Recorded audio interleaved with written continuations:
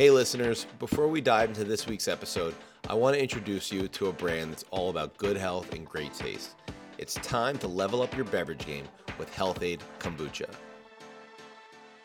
Health-Ade isn't just any drink, it's a wellness powerhouse packed with probiotics, antioxidants, and organic goodness. With a wide range of mouth-watering flavors, you're in for a treat with every sip. From classic flavors like cayenne cleanse and ginger lemon to the bold and adventurous pink lady apple and berry lemonade, there's something for everyone. But here's the real magic. Health-Ade Kombucha is more than just a tasty beverage. It's a drink that loves your gut. It's raw, vegan, gluten-free, and never contains artificial anything. So if you're looking to boost your digestive health, support your immune system, and enjoy a delicious, guilt-free refreshment, Health-Ade Kombucha is your go-to choice. Ready to make your change for the better? Head over to healthade.com and use promo code TMB for an exclusive discount on your first order. That's healthade.com with promo code TMB. Cheers to a healthier you, and thanks to Health-Ade Kombucha. Now, let's get on with the show. Welcome to the Self-Starter Show. I'm your host, Steve Clare, and on this show, you're going to be hearing from entrepreneurs.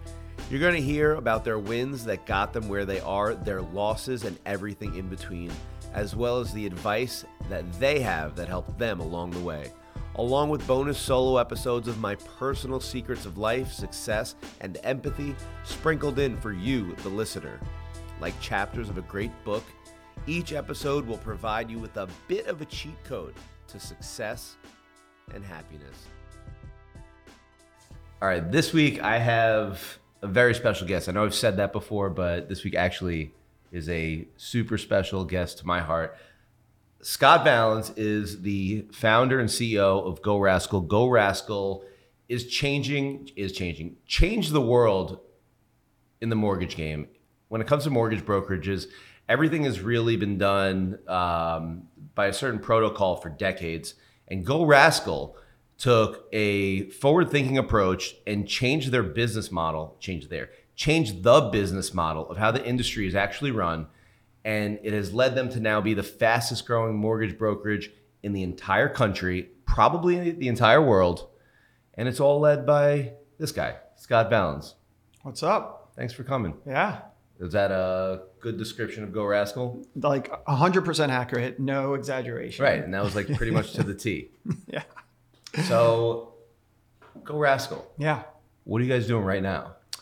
Right now we are growing in a pretty crappy market, right? 2023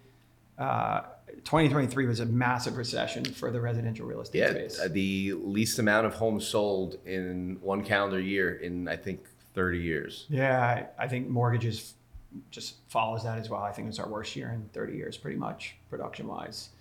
And we're bucking the trend by adding a lot of loan officers to our team. We added 105 LOs. In the beginning of 2022, we had 5. So the last 18 months, we added over 100. We're just hopefully doubling. 105 you added. And are these... LOs, loan officers. Right, LOs, loan officers. So are these loan officers, are they independent contractors or are they employees? Kind of a hybrid. For the most part, they're outside salespeople, independent. We don't have a lot of, requirements other than production, right? We want to bring on loan officers who are in the game. Frankly, a lot last year got out. So are you recruiting? Like, Yep. How does that work? Yeah. So we have a full recruiting team. We do all the, social media, drip campaigns, cold outreach. We have a weekly webinar that I host every Thursday. It's an anonymous hour where we go through a whole presentation on why Go Rascal. So it's our number one growth mechanism. And we even just recently changed our mission statement to the happiest home for loan officers, right? So we're not ultimately the buyer. I saw that. You saw that? I saw What'd that. you think? I thought it was great. Yeah. I hit you up the other day. I was like, dude, the content you're putting out, and that goes hand in hand with the content. It's the branding and the constant pushing of the positive messages. Yep. We used to be our old mission statement was a different breed of mortgage, kind of playing into like the Go Rascal. We use a dog as our thing, and I do think we're a different breed still. But we retooled this thing and we said, all right, like if the loan officer is our customer, the loan officer's customer is the borrower and the buyer and the real estate agent and whatnot. But for Go Rascal, our kind of executive team or whatever, we're focused on recruiting and adding really good talent through loan officers, and they're our customers. We have to wake up every day thinking about like how do we build and continue to build a very happy home for them. So they come over, they come quickly, they stay, and they help us recruit other loan officers too. And the big thing with them coming in is a big thing that makes everybody happier. They're able to make more money when they come to Go Rascal, right? Yep. That's the ultimate why.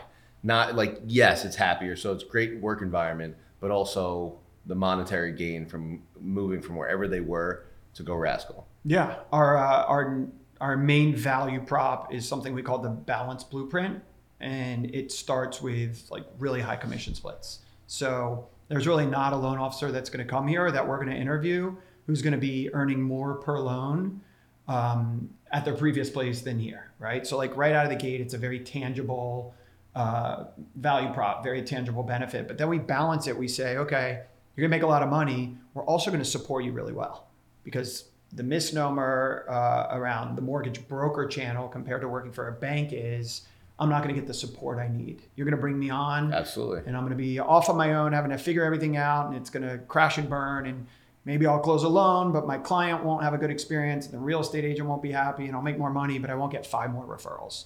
And so early on, we knew we would have that pushback from loan officers at other companies. Like, yeah, I see, like pay me more, but it's the setup's too good here. And so we kind of reverse engineered it and said, no. Like, why is your setup good? We're going to make it as good, if not better here. And that's what we've done. And are you able to make it better? Because you think a lot of times when you're giving more back to the employee, or, I guess not the customer, so yeah, the employee, you're giving back to the loan officer, they're going to lose somewhere. Mm-hmm. So mm-hmm. I think in the real estate business, I was at Level Group where I had the highest split you could possibly imagine, mm-hmm. but I did everything on my own. And mm-hmm. 11 and a half years, I'm literally all my marketing, you name it, I did it on my own. I paid for it on my own. There was a little bit of support, but then I go from there to a company like I went to Compass and now Serhant, where the support is so much more massive, but you pay for it. Right. There's a heavier split. Yep. I'm giving so much more of my closings to the company versus at Level Group where I had no support. How are you able to support people without getting that much more money coming in from them? Yeah, it's a great question. And I will say that the support doesn't suit every loan officer, because we leverage technology a lot, right? If I have a loan officer who's like, I love the support where I'm at, and everything's done on a manual basis. I pick up the phone and call and get a one-on-one answer and support from someone every time I need them. I don't want to log into a portal or watch a video or go to a chat group on Slack or whatever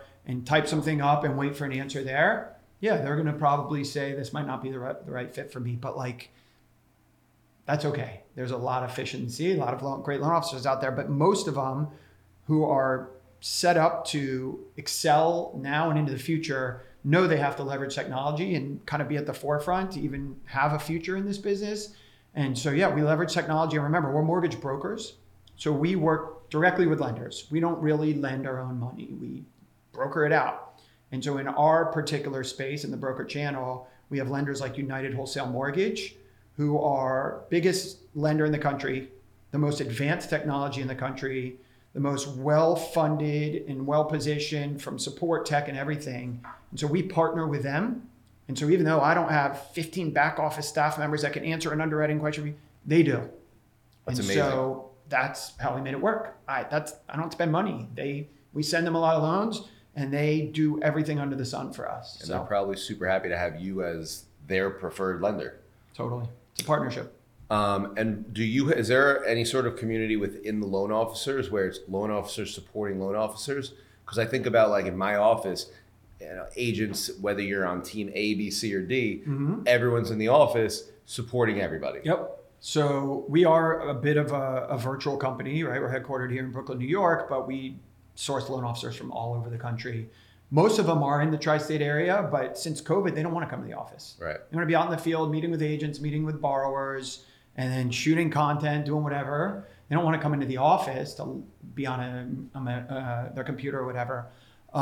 So we leverage Slack as our tool. We have these Slack rooms and we've actually tagged loan officers who have come to the company who are huge givers and said, hey, do you want to be a team lead?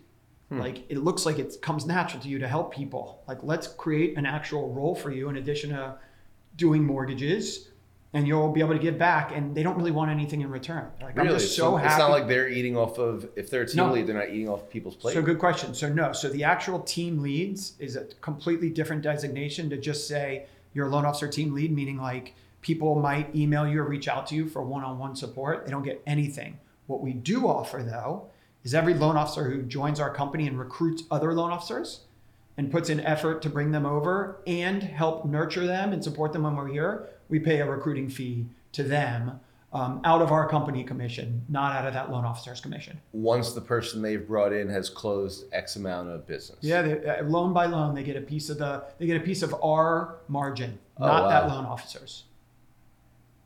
Who else is doing what you do in the business? There's other companies that are. We're pretty much the only game in town in New York and really the Northeast.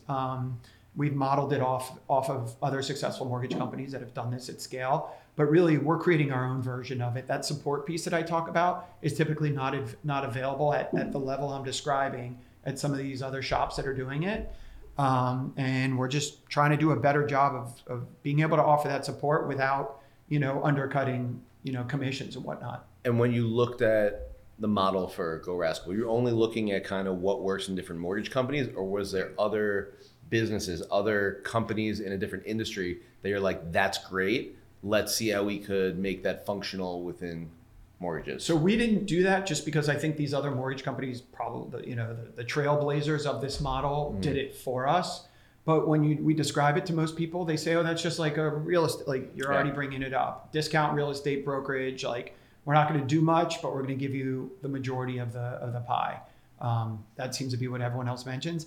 I don't know if this exists in other industries. And so, we just saw other people doing it and said, let's jump on board, but let's create our own culture, our own style, and let's be a little bit different. Kind of a blue ocean strategy a little bit. Yeah. I love that. So that's where we are now. That's where we are. Where did it all begin?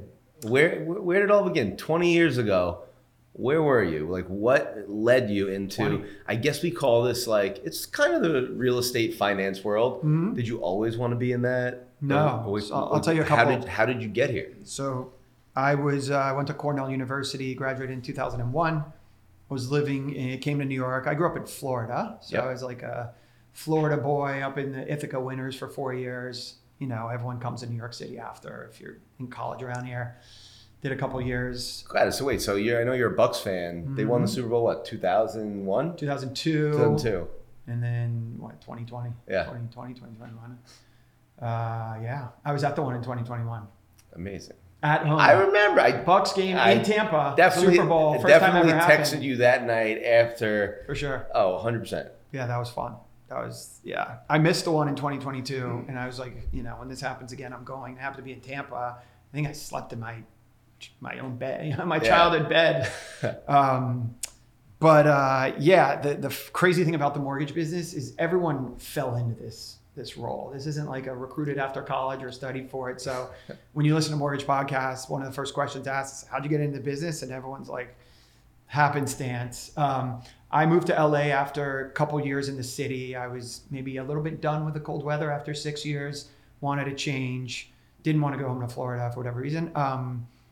Was kind of just job to job in the entertainment business out there on production, like physical what did you work. go to school for at Cornell? Studied psychology. I was on a pre-med path actually for a while. Huh. So what did you do in high school that put you on the pre-med path? Was that based on like what you wanted, what your parents wanted? A little of both. Felt right to me. I was a very studious student in high school. I was number one in my class. So I was one of those kind of like follow the rules. Were you a valedictorian? I was, yeah. Valedictorian. It was a while ago. Do you have the speech on VHS? I do. I do. I have it on audio and on VHS. If you ask me to produce it tomorrow, I don't know if I could. I think it's in my parents' house. I know I do. Oh, that needs to be converted to digital. Yeah, I know. And cut up. And, my God. That is the content we're talking about. You're right. Fair. Not for nothing. What now? No, we're past the 25-year mark. But like we're now like over 25 years later. You're right. We're now over 25 years later. You need that. You need that. Not the audio, but we need the video. I know. You're right. I'll get on that. So high school, right? Studious, kind of felt right. Like I love the science, whatever. You know, college, pre-med felt right. Yeah, but really, I remember studying abroad. I studied abroad in Paris for like 7 months. Lived with a French family, like speaking great French, and I had to come home after that trip. Second semester, junior year, I think you go abroad. Yep. And I had to like finish like organic chemistry, which is like the hardest of the classes.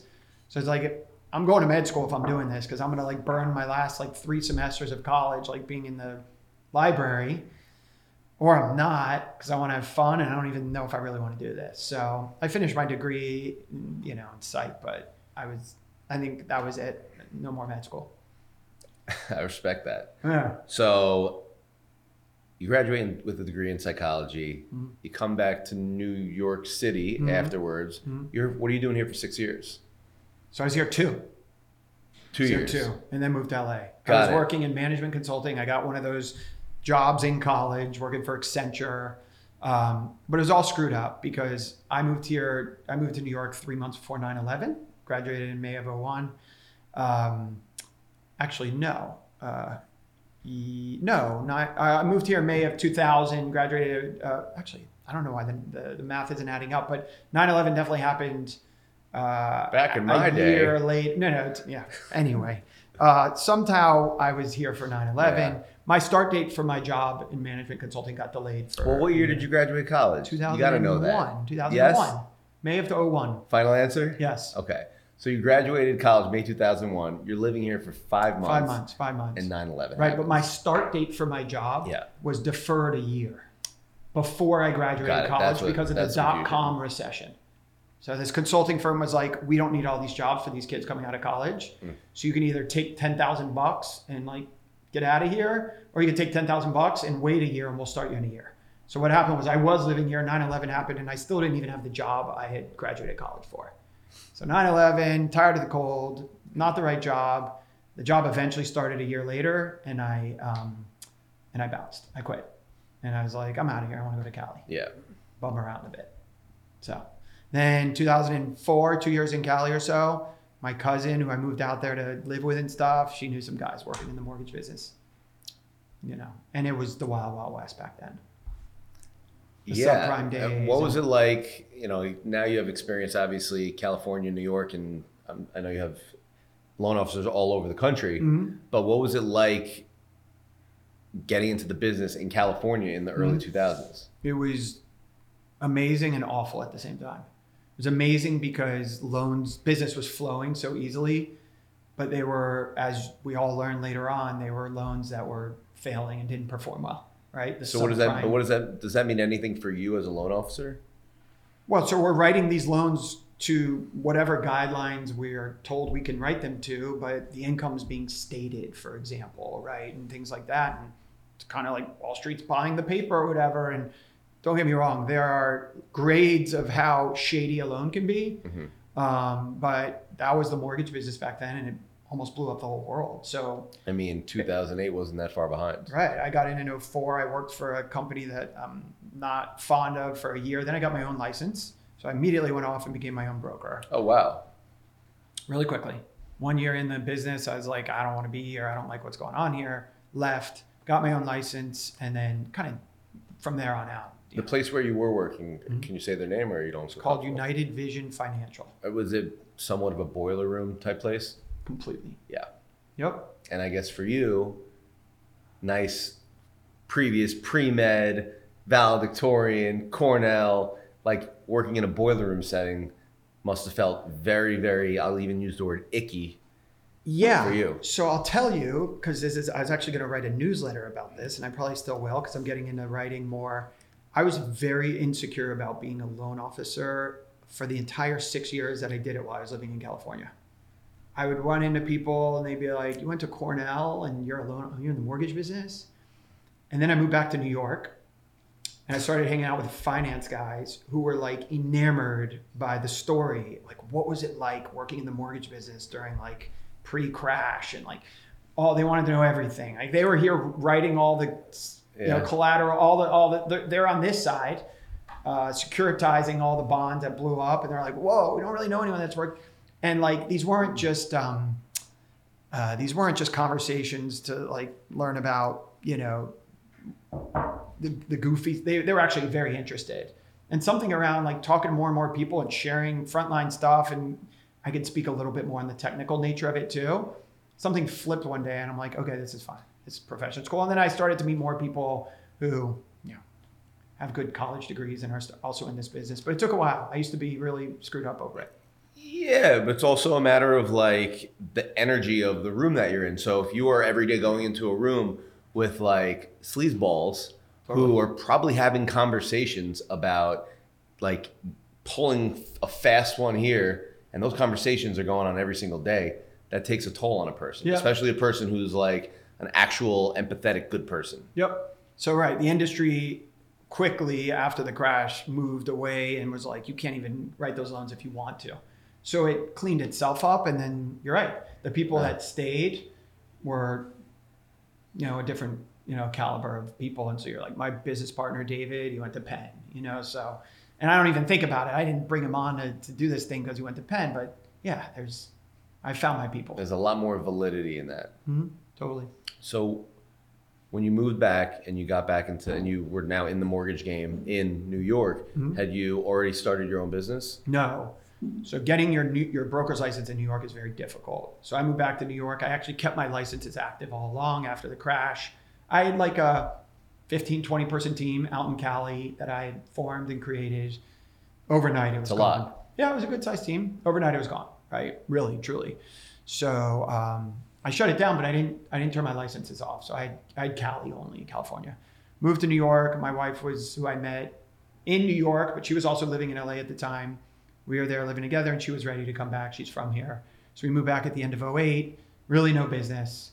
I was going to potentially go to business school, start working on Wall Street with those guys. My best friend, who was already working on Wall Street, was like, go to business school, get into a good school so I can convince, the people I work with to hire you, because, that matters, or used to. And then we'll work in finance. And this was in 2008, 2009? 2008, 2009. And when did you and Robin meet? Robin and I met in 2007, August 2007. Got it. And when you were talking about going back to business school, was she a cheerleader for that, or was she more on the side of like, well, why don't you just keep going with the mortgage industry, which you've done for the last over half a decade? So it's funny, cheerleader, but Robin and I met the day one of the biggest mortgage banks went under. She only knew bad times in the mortgage business. Right, but just literally, just August 2nd. So just like with you, when you started at this first company that were a bunch of assholes, right?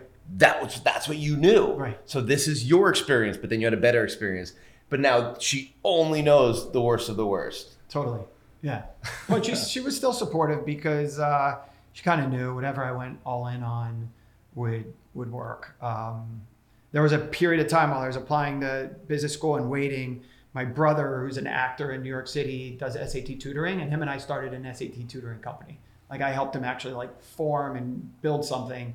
We did that. I did that for 2 years, and then when mortgages picked back up, I was like, I think I really love mortgages. Like, it's like you're going back to your ex. Probably making some more money. Yeah, making more money.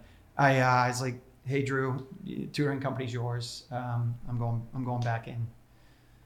And then it was just, 10 or so amazing years. At which company? So a bunch, right? So my first mortgage brokerage in LA was called Endicott Place Mortgage. It's a street I grew up on in Tampa. Then I came here, I didn't get my license right away. And then eventually, like a year or two later, me and another guy named Scott, we started Scott Capital Group together. See, I didn't know that. I met you and you had Scott. I met you you were at Scott Capital or owned Scott Capital, and I didn't know there was another Scott. Yep. So now it makes more sense that you Yep. didn't just name it after yourself. Yep. It was Scott Capital because there's more than one. So it wasn't egotistical. It was more of a team thing. Yeah, Scott Okay, Capital. I like that. He originally had a different name. Maybe you'll like it better. It was All County Capital Corp. He kind of started it first. All county could be a contractor. Right. All county could be Right. anything. Right. So I convinced him. I'm like, dude, we're both Scots. That's pretty rare. Yeah. Like we DBA'd it, turned it into Scott Capital Group, and so yeah, 2020 came around. You want me to keep going? Yeah. On this? So the craziest part of all of this is the friend I'm referencing, Wall Street friend Adam. He ended up getting out of Wall Street and became like a tech startup guy. Started a tech company, built it, scale, sold it. He came to me, always good business conversations. He's like, why don't you scale a mortgage company? I was like, well, I'm really focused on my own production. It's fruitful, and I've never really found a minute of time to go and try to find like a good partner. And I've always known I need someone else by my side. Everyone says it's lonely at the top kind of thing. And I could never be just the only head guy thing. Like I know myself. They always say, if you want to go somewhere fast, go alone. If you want to go somewhere far, you go together. Dude, I like that. It's great. Never heard that. So he's like, well, I have talent. I was like, who? Why? He's like, well, I just sold my company, and there's a bunch of great people there. I'm leaving eventually, and I want to mentor them and help them find their next place, because the company will survive, but it won't be the same. Really cool. So I was like, all right. He's like, I could put 4 people in your inbox like tomorrow. You got to convince them to join the mortgage business. Good luck with that. He's like, I'll help you. So the first guy, he came out to Williamsburg, David, my partner now. We met. This was late 19. Business was great. Pre-COVID, rates hadn't fallen to like all-time lows, but like the 10-year treasury was already at like 1.6, which meant mortgage rates were at like probably 3.5 without COVID. So much good business. Buyers, a healthy economy. I remember that. I remember that time, right? Because I remember having conversations with buyers that this is a historical low.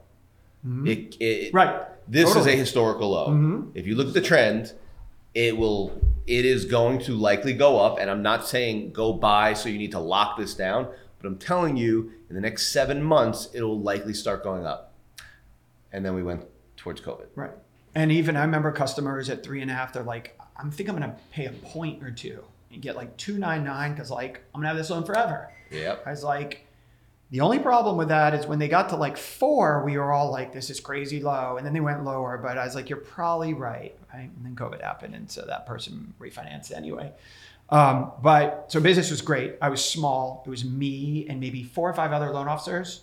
I was doing the bulk of the business. They were having some good business. We had, 10 to 15 support people under Scott Capital Group. And I met David, and he was like, first conversation, this was cool, interesting. It wasn't like, I'm good, nice to meet you. COVID hits, and I'm drowning in business, mostly refinances. And so I'm talking to Adam or whatever, and he's like, here's the deal. David's going to business school in the fall. He already told me he got into MIT. Not bad. And so why don't you hire him now? He's going to leave Vettery. Vettery is a company Adam sold soon. And why don't you hire him and bring him on as a consultant for the summer? He has no job. If you guys mix well, maybe he'll get out of business school in 2 years. Was and go to he business. like a relatively recent grad? He had 5-6 years out of college. Got it. So I think he did a couple years in investment banking and then like 4 or 5 years at Vettery. It's like, cool. I'm like, I could work on operational efficiencies, and he was an operations guy at Vettery. I was like, I could use him overnight. Like, if he sinks his teeth into this, I bet in 30 days he'll help me free up 30%. I could do this, 30% more loans without having to go and hire people. The problem at the time is you couldn't find a processor anywhere in our business. Everyone wanted the talent out there to help everyone close more loans. They were leaving for 50%, 100% raises and stuff. And so not only did I need to keep my team, I needed to hire more, but I couldn't. And so I was like, yeah, David, come in here and help us do more loans without needing to go to the marketplace. So he came on board. Things went well right out of the gate. And I think it was maybe like June or July where I started to like, nudge him and be like, maybe you shouldn't go to business school. Like, let's do it. I'll leave Scott Capital Group. We'll build something new and exciting. It's like, no way, man. No, it wasn't like that. It was probably like, wow, interesting, but I've already got my apartment in Cambridge. I've already accepted it. I got to go to business school. And by the way, I love this and I want to keep the conversation going. I'm picturing you like maybe make a spreadsheet, a full deck. Right. Here's what it's going to cost you to go to Cambridge. Right. And in the next like 7 years, it'll, you can hammer away on what it's going to cost you, or you can forego that, start your career now, right. and here's what your income will be next year, and then compound, compound. Save the student loan debt. You know what the actual, I think maybe what sealed the deal is, and this was with Adam helping me. We're like, dude, business school is going to suck. There's no bar. You're not going out to bars. You're not hanging out with people. It's COVID. You're going to be living in Boston. Yeah. Maybe you'll get to go to classrooms sometimes. Then you're back to your apartment. Like, you're supposed to collaborate. Business school is all about meeting people and building lifelong relationships, and that's done. Business school, like, don't go to business school. Good timing for you. Yeah, totally. Slowly but surely, after enough nudging, he said, all right, I'm in. I don't know, I don't know. I think he was able to defer for a year, so he could always go. He had to like cancel his lease. He had to drive with a U-Haul and take his stuff out of his apartment. Good. In Boston, and kind of the rest is history. So we got our formation docs together and everything like August of 2020. And we actually started with a different model. We were not going to go big loan officers. Like, someone could be listening to this and critique and be like, I would never do the model Scott's doing. I would never hire all of these salespeople who want more and more and more and have egos and everything and give them so much of the pie. It's going to be a revolving door. Like, that's a terrible model, right? Which they're not necessarily wrong, but I think we figured it out. We were doing something different. We were bringing on people who had no experience in the mortgage business, wanted 10 to 15 names, who had all the right raw talent, right? All the aptitude for it, but no experience. We don't want any baggage or whatever. So are there like certain industries that to kind of poach out of? Like you see like, hey, this type of background, go get it. This type of background, go get it. Tech sale, David came from tech sales. So it was more like low hanging fruit of people he knew that had already had a bit of a proven track record that would like grind, for lack of a better word. And, were money driven, but really they had to have incredible bedside manner and customer service, polite, nice, all those things, like not hard sales people, right? Nurturers. Yeah, nurturers, and really like kind of how I think I work in this business, advising and all that stuff. We were on our way. We got like 7 or 8 good guys. And now, by the way, I was going to completely hand over my book of business to this team to help them scale. We wanted to get them each to about 100 million in production, 100 million in closed loan business per year. That would put us at like $1 billion in closed business. Amazing. And with different profit margins, because we're doing all this work for them. It was a great model. We were on our way. On our way for sure. Never got to a point where we were very successful with it. And then, the Fed came in and rates skyrocketed. And the biggest problem we had was that the proof of concept wasn't there enough for these guys. And they're like, this industry is screwed for a long time. Yeah. And I haven't been in it long enough to believe that I can make it through this. So most of them, not all of them, but most of them left and went into a different industry. What's the biggest lesson you learned going from mortgage, SAT tutoring, back to mortgage, and then the downfall of the mortgage game and having to pick it back up? Like a bunch, right? The roller coaster. So like, what's the biggest lesson you learned on this roller coaster? Yeah, I mean, there's a bunch. I'm proud of myself for coming right back into mortgages. It was a little bit of a challenging moment with my brother because before mortgages came back, I wanted to grow this SAT. I wanted to be really successful in SAT tutoring, right? So to leave that and come here was difficult, but I could have not, and I'm thrilled that I did now. And obviously, I got over that hump of being insecure about being in this business, which was big. And when I look back now, feels silly. I have no hesitation to share what I do and be in this industry. So that was a personal growth thing that I love. I mean, my takeaway from there is like, just, ultimately be true to yourself, whatever that is. And, don't don't be ashamed of what you're doing. If you're doing the right thing, there's of course the way to do the right thing in the mortgage business, and almost everyone's doing it that way now. People respect you, and people, I guess, don't really care as much about what your profession is than kind of who you are as a person. Today, I mean, those 2 years, so we had to scale back. We had to do a lot of layoffs in early 2022. We had like 40 to 50 operational staff, processors and everything. Oof.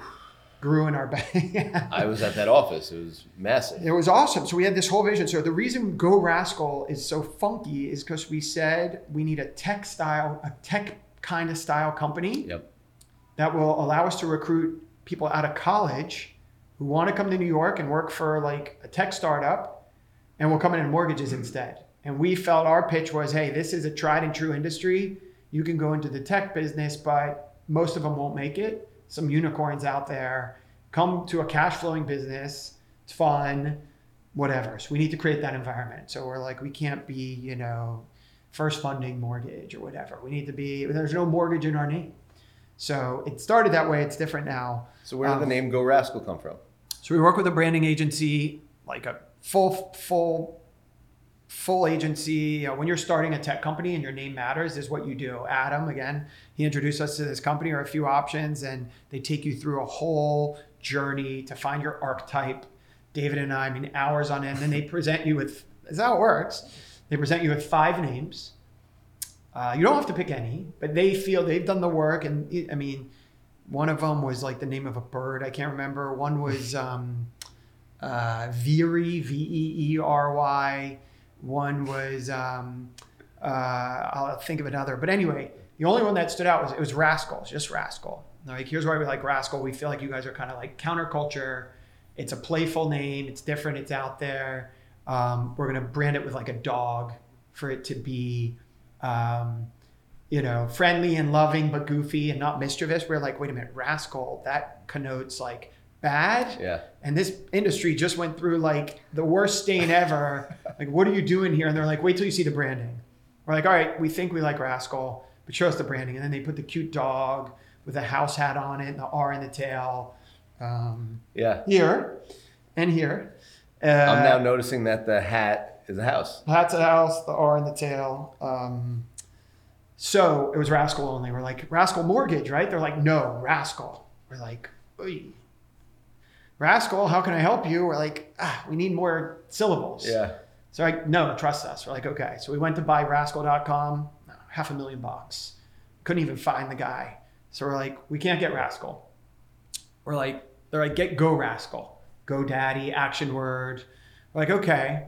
And then we applied to the New York banking department, and they're like, your name can't be Go Rascal, and your site just say Rascal everywhere. Very strict, consumer, very highly regulated. Then we woke up to the idea that we like Go Rascal better. It flows better. It's 100%. more, totally. The branding agency, we were done with them by then, so we never went back and like had a convo. David and I were like, yes, Go Rascal all day long.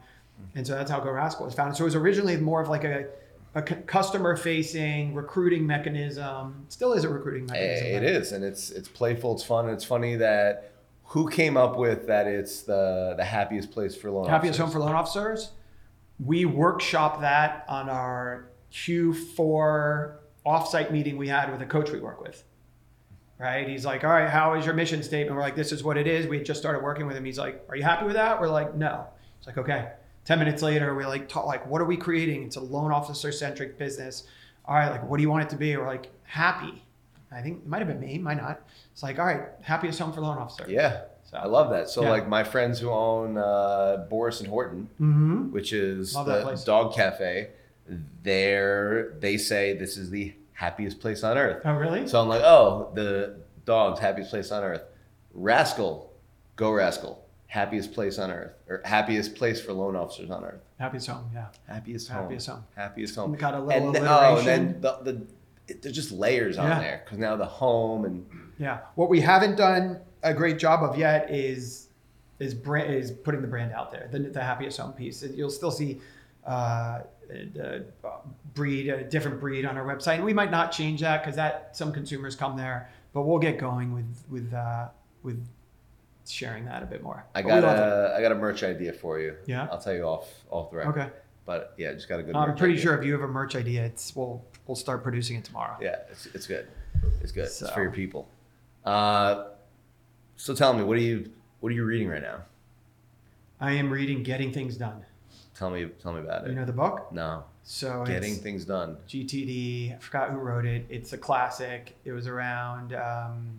It's been around for 25 years. He just did a rewrite to incorporate technology. I'm saying I don't know it. I'm gonna now look it up and I'm gonna see the cover and be like, oh, of course. It's like in my library. It is. Listen, it's probably more of a personal. No, it's everything. I mean, I want to get more organized. It's just all about capturing to-dos and thoughts, getting them down outside of your brain, and then identifying whether they're actually a to-do or it's more of just a thought that could be revisited. And there's a bunch of different formats. You could just use a notepad. Our coach uses notes and has all his different things set up. And so any single to-do it gets its own note. So it's not like today's to-dos. You get its own note because the minute you do it, you delete it and it's out. Right? What do you do for your to-do list? So I'm adapting that. So I'm about, a third of the way through the book. Mm-hmm. And so I live off the notes. I'll sometimes jot things down. Like I was just at physically a mortgage conference. So I didn't realize this. I've been in the business world for 12 years. I am very much a visual learner. I couldn't conceptualize that to you if you asked me 6 months ago. I'd say, maybe it kind of sounds right. And I just woke up one day in our meetings and everything, like I need to see things in writing. I always tell David, like, can you throw that up on the monitor and put it on a screen? It never naturally came to me. And so if I'm in meetings or whatever and I want to bring my phone out, I'll have to have a notepad so I can jot things down. And then I'll go discipline wise, try to go back to my desk, convert that into to-dos or notes, or just look with AI and ChatGPT, I'll throw it into ChatGPT, say, summarize this, copy and paste it and put it into notes. I love that. Yeah. Now there's stuff where, I'm just getting, this is brand new for me, tip of the iceberg, but you can put it into ChatGPT and then feed it into something else that will like summarize it way better. And AI's nuts. Yeah, and it's only Are you using it at all? I use ChatGPT almost every day. Yeah. At least 4 or 5 days a week. Yep.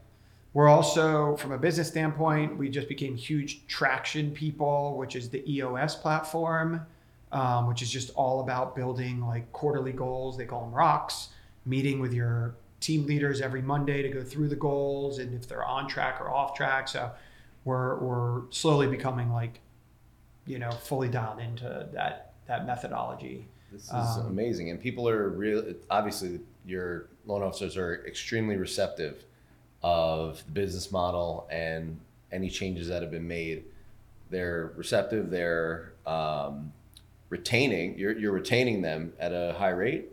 Is that fair to say? We have 100% retention. 100%? 100. So I should say 100% of who we want to retain, we retain. I like that. We will not have 100% retention forever. New York is most loan officers leave a shop like ours to go open their own brokerage. New York helps us with that. It's very difficult to do. If you lived in California, mm-hmm. you could get your own brokerage off the ground in 60 days. New York, it could be 2 years and possibly never. So loan officers in New York, which is where we recruit most of them, they kind of know this, or if they don't know, they go explore it and then they come back and say, okay, I'm not leaving. And with our model, our goal is to try to set this up so someone says, I thought about it, but for what I'm getting and the support I'm getting with a balanced blueprint, there's no way I'm leaving. And there's other additional tools and benefits to working here with 100, 200 loan officers soon that I would never get from having my own solo shop.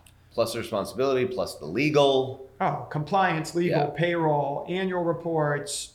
In our business, we're right up there with the most regulated business in the country, right? Mortgages got crashed and burned, and so the regulation's out of control.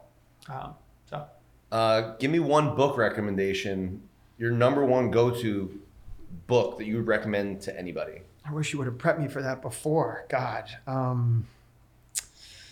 don't think I'm your guy for that. I'm not a huge reader, frankly. It takes a lot for me to read a book. So what style of reading do you usually go for? Because right now you're reading a book. Podcasts. Right now you're reading a self-help book, right? Yep. I only read self-help. So what's your number one self-help business book that has had an effect on you? My wife has about 1 million of them. And so I'll often like start and not finish. I don't got that for you. What should it be? What's yours? Mine is Never Split the Difference. Chris Voss. Like by far the best. Like it is a cheat code for life. That's my next. Yeah. What do you know about this new one? The old guy from 11 Park Madison about 11 Madison Park. 11 Madison Park about it's a brand new one and it's all over the socials. Wait, are you talking about came out a couple months ago. It's like a yellow cover called like Unreasonable Hospitality. Yes. Read that last year. It's been out for longer. Okay. Read that. Is it possibly just catching its like moment? Or potentially. I just get like... maybe. Highly recommend it. Before reading that, I read Setting the Table, which is Danny Meyer's book. Will Guidara bought 11 Madison from Danny Meyer. Danny Meyer's book is all about hospitality, of course. Will Guidara is all about hospitality, how he got into the restaurant game, how he then started working at 11 Madison, bought it from Danny, how they went from being like recognized as top restaurant in the world, but more so they like made it into like the top 30, top 10, and eventually number 1, and just some really cool stories about hospitality. And me, I love it. I love empathy. I love hospitality, and Unreasonable Hospitality. Highly, highly, highly recommend. Yeah. Good for salespeople. Yeah. Yeah. You know what book you could recommend to people? Thin from Within. You're right, man. That would have been a good plug. All right, so let's do this again. All right. Give me one book recommendation that you recommend to anybody to read. I've read thousands of books in my life. I'm an avid reader. Right? Like I read a book a day almost. Impressive. And there's just really one that stands at the top. And it's not going to sound like a business book, but it is if you make it one. And it's this incredible nutrition and gut health book called Thin from Within. Amazing. And it's all about gut health, nurturing your gut, great recipes, and your stomach. And if you take care of your gut, everything else will fall into place. Your intuition, your decision making. It was written by this brilliant author. Her name is Robin Youkilis. Robin Youkilis. Yeah. She's very inspirational. I know her. Yeah. You should have her on your podcast. I've been trying. She's very hard to get a hold of. That's my wife. Yeah. I love that. Thank you for that plug. Yeah, you got it. That was good. We'll cut that up to be perfect. Yeah. That'll be a great reel. Right. So before I do let you go, give me one word of advice for anyone trying to make it. I think it's got to come back to like authenticity. I was on with my coach yesterday, and his name's John Matzner. He's awesome. We found him on Twitter. And I'm like, I got to get my social media going, right? I got to shoot these videos, these reels or whatever. Because I think where we're lacking is getting our name out there in mass to get a ton of loan officers showing interest, showing up to the webinar or whatever. And I think the biggest thing I took away, and the way he worded it was different, but he's like, essentially only do what you're going to do, right? And I like writing. I'm a visual person. I don't love shooting video. He's like, then write. It's just write. He's like, create a newsletter now. He's like, don't do Twitter because loan officers don't hang out on Twitter. He's like, create your newsletter and then, you'll tease it on LinkedIn. Like you only have to, within this space, you only have to do the format that you like. You don't have to shoot video. And I said, you know what? But one of my goals for Q1 is to shoot 12 videos, a video a week. He said, have you ever tried long form video? I was like, what do you mean by that? He's like, just having a conversation with someone for 15 minutes. I'm like, you mean a podcast? He's like, in theory, it could be a podcast. You could also go talk to someone for 30 minutes and put that up on LinkedIn. And so that immediately resonated with me because like, yeah, I'll have a video camera on me and my VP of growth or whatever, and we'll strategically talk about things that are valuable.